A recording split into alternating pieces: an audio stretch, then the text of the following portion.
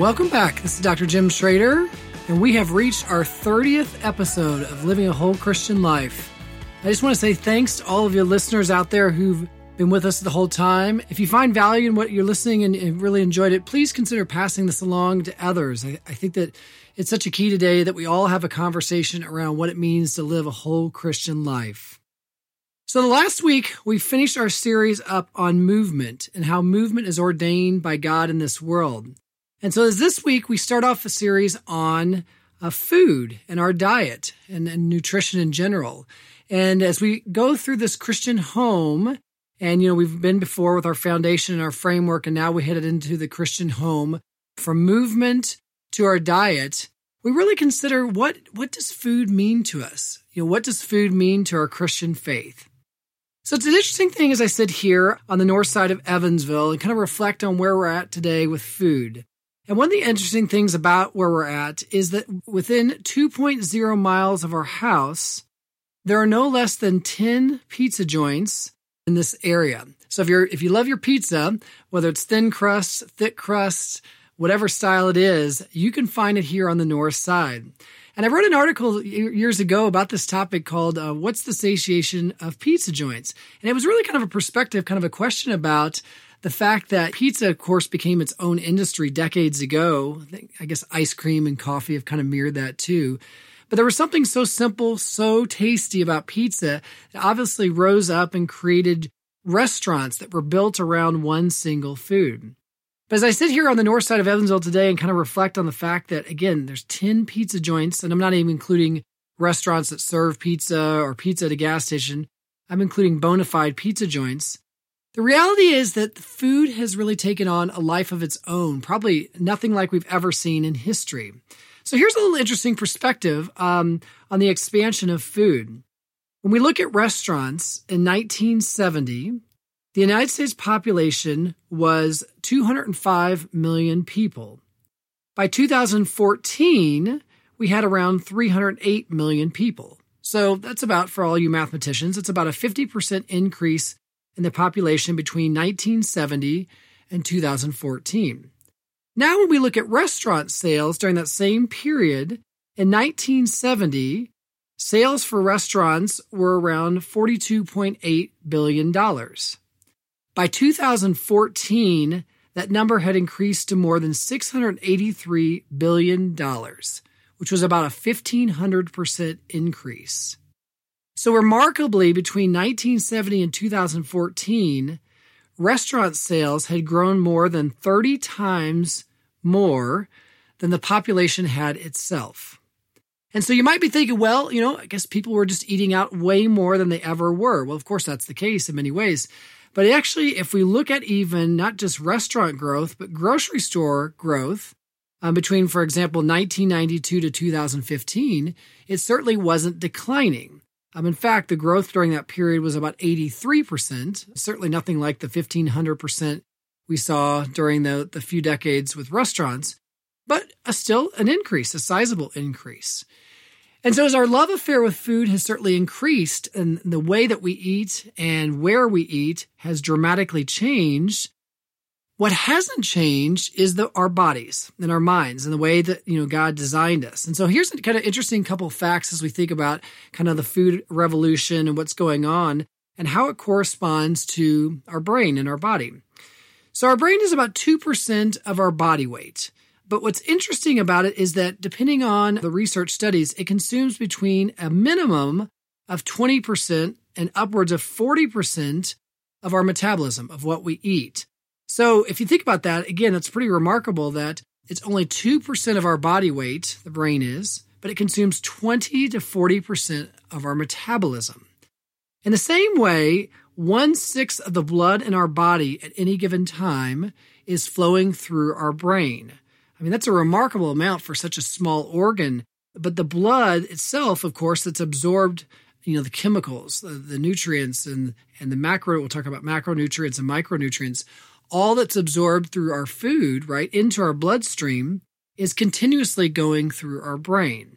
And as Bonnie Kaplan, one of the worldwide experts between the link of mental health and diet says, our brain is a needy, greedy organ. And the reality is that, more than our muscles, more than our heart, more than anything else that's impacted by what we eat, it's actually our brain. In fact, when you look at the link between mental health and diet, the research in the last 10 years has been pretty phenomenal, that there is incredible link between like our anxiety levels of depression, our irritability, so many aspects, even our attention, so many aspects about our mental health, our psychological health, are linked to what we eat.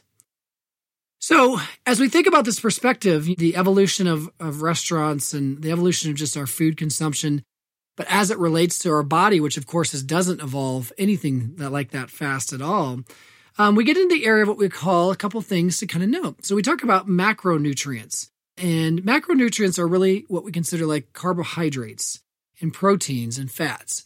And fortunately, most of us in this country are not deficient in these areas. The foods that we eat are pretty high in macronutrients. But on the unfortunate side, with micronutrients are things like vitamins and minerals and essential fatty acids. And many of our foods today lack adequate supplies of micronutrients, partly because they are often what we call ultra-processed foods, or UPFs. In fact, sadly, there was a recent study looking at kids and their consumption of UPFs, and it was somewhere about 60 to 70% of all foods consumed today by kids in this country are, again, ultra-processed foods. So part of the consumption issue is that we're eating foods that are low on micronutrients. The other part of it that's kind of, concerning is that actually the soil itself seems to be less nutrient rich than it was even decades ago. And so even foods that are good for us, for example, your grandmother's, radish or carrot is very different than the radish and carrot that you and I are eating today.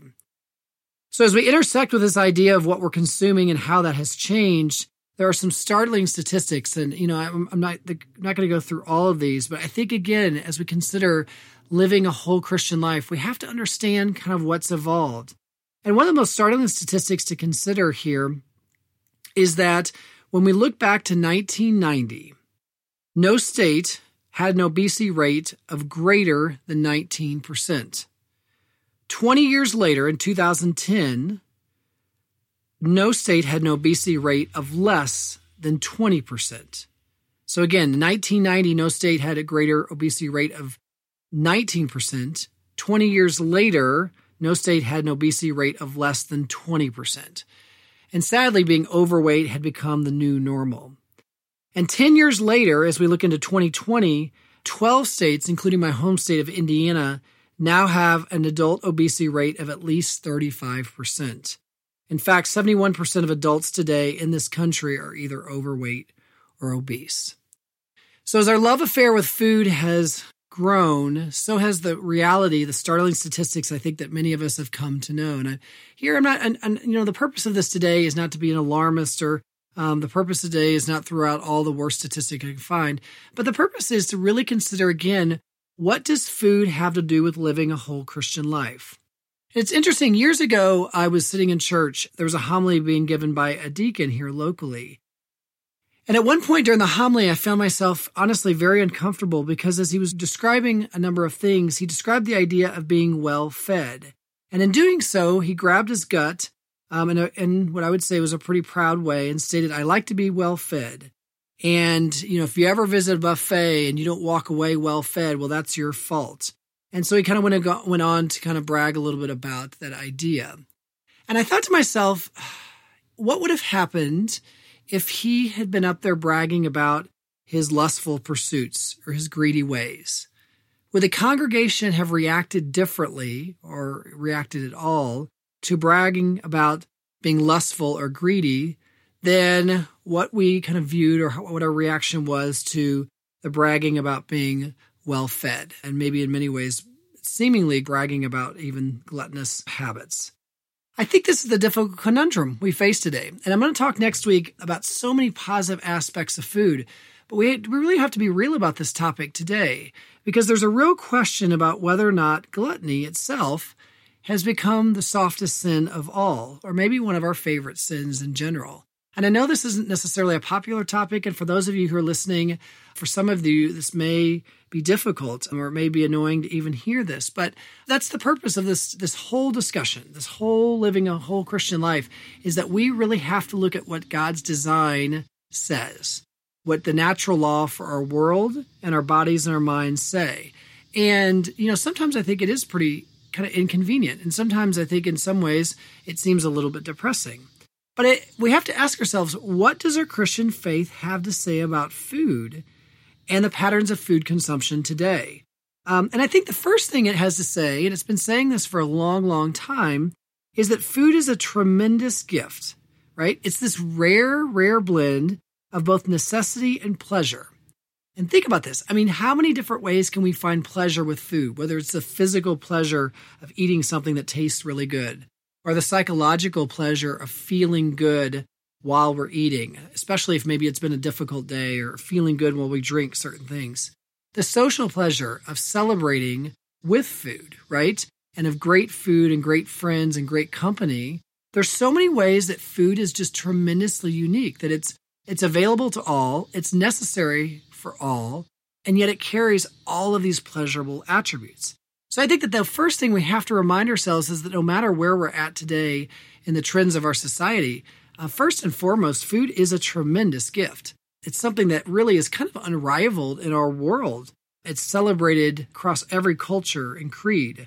And it's utilized, even if you think about our Christian faith and the idea of communion and receiving Jesus Christ, as I do, every Sunday in our Catholic faith, food is clearly a central place in our world. The second thing is we have to go back to kind of what the Catechism said before, which is that the human body shares in the dignity of the image of God. It is the whole human person that's intended to become, in the body of Christ, a temple of the Spirit.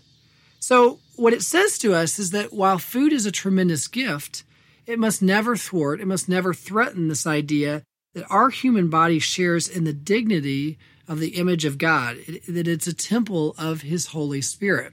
And so this is, I think, one of the difficult things that we face here, is that in celebrating with food and in our revolution with food, we wonder, how does it coalesce or not coalesce with this idea of the whole human body sharing in the image of God?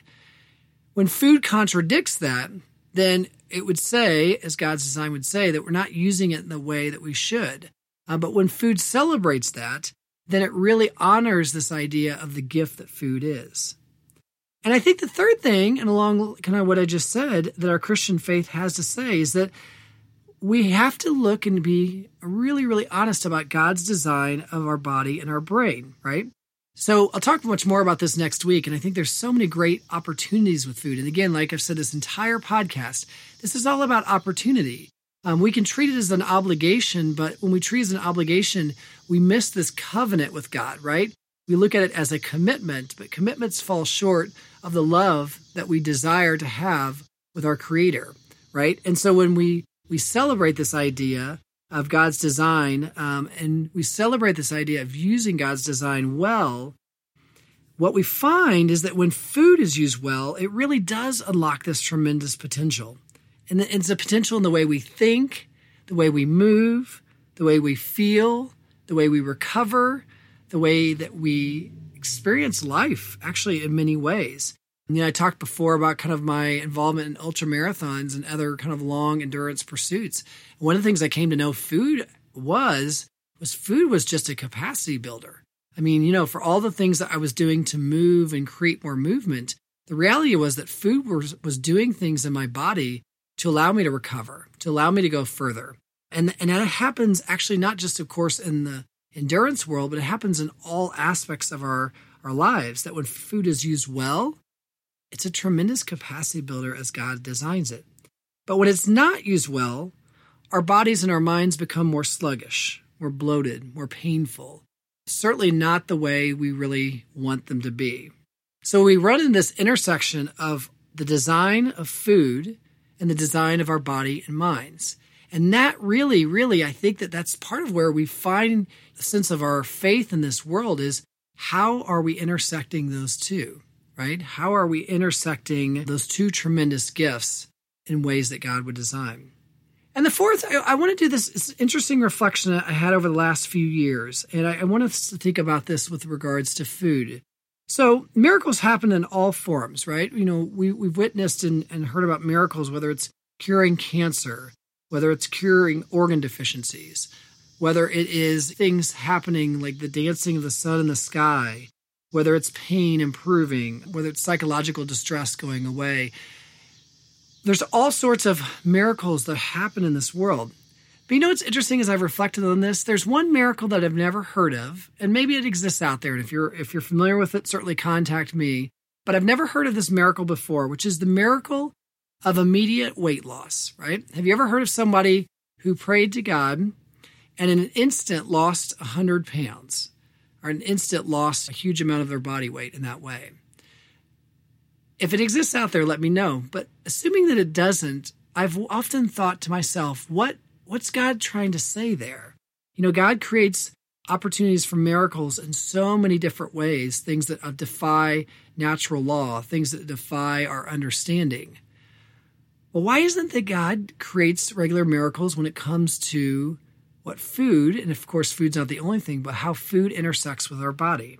And I don't really have a great answer, but what my thought about this over the years has been is that food has so much to do with how we cultivate our free will. Again, free will really is the cornerstone of God's design. Without free will, we can't choose God. We can't choose Christ in this world. And so even Jesus' salvation, which is available to us all, is only available because we can be open to choose that. And without free will, we simply wouldn't be able to have that opportunity.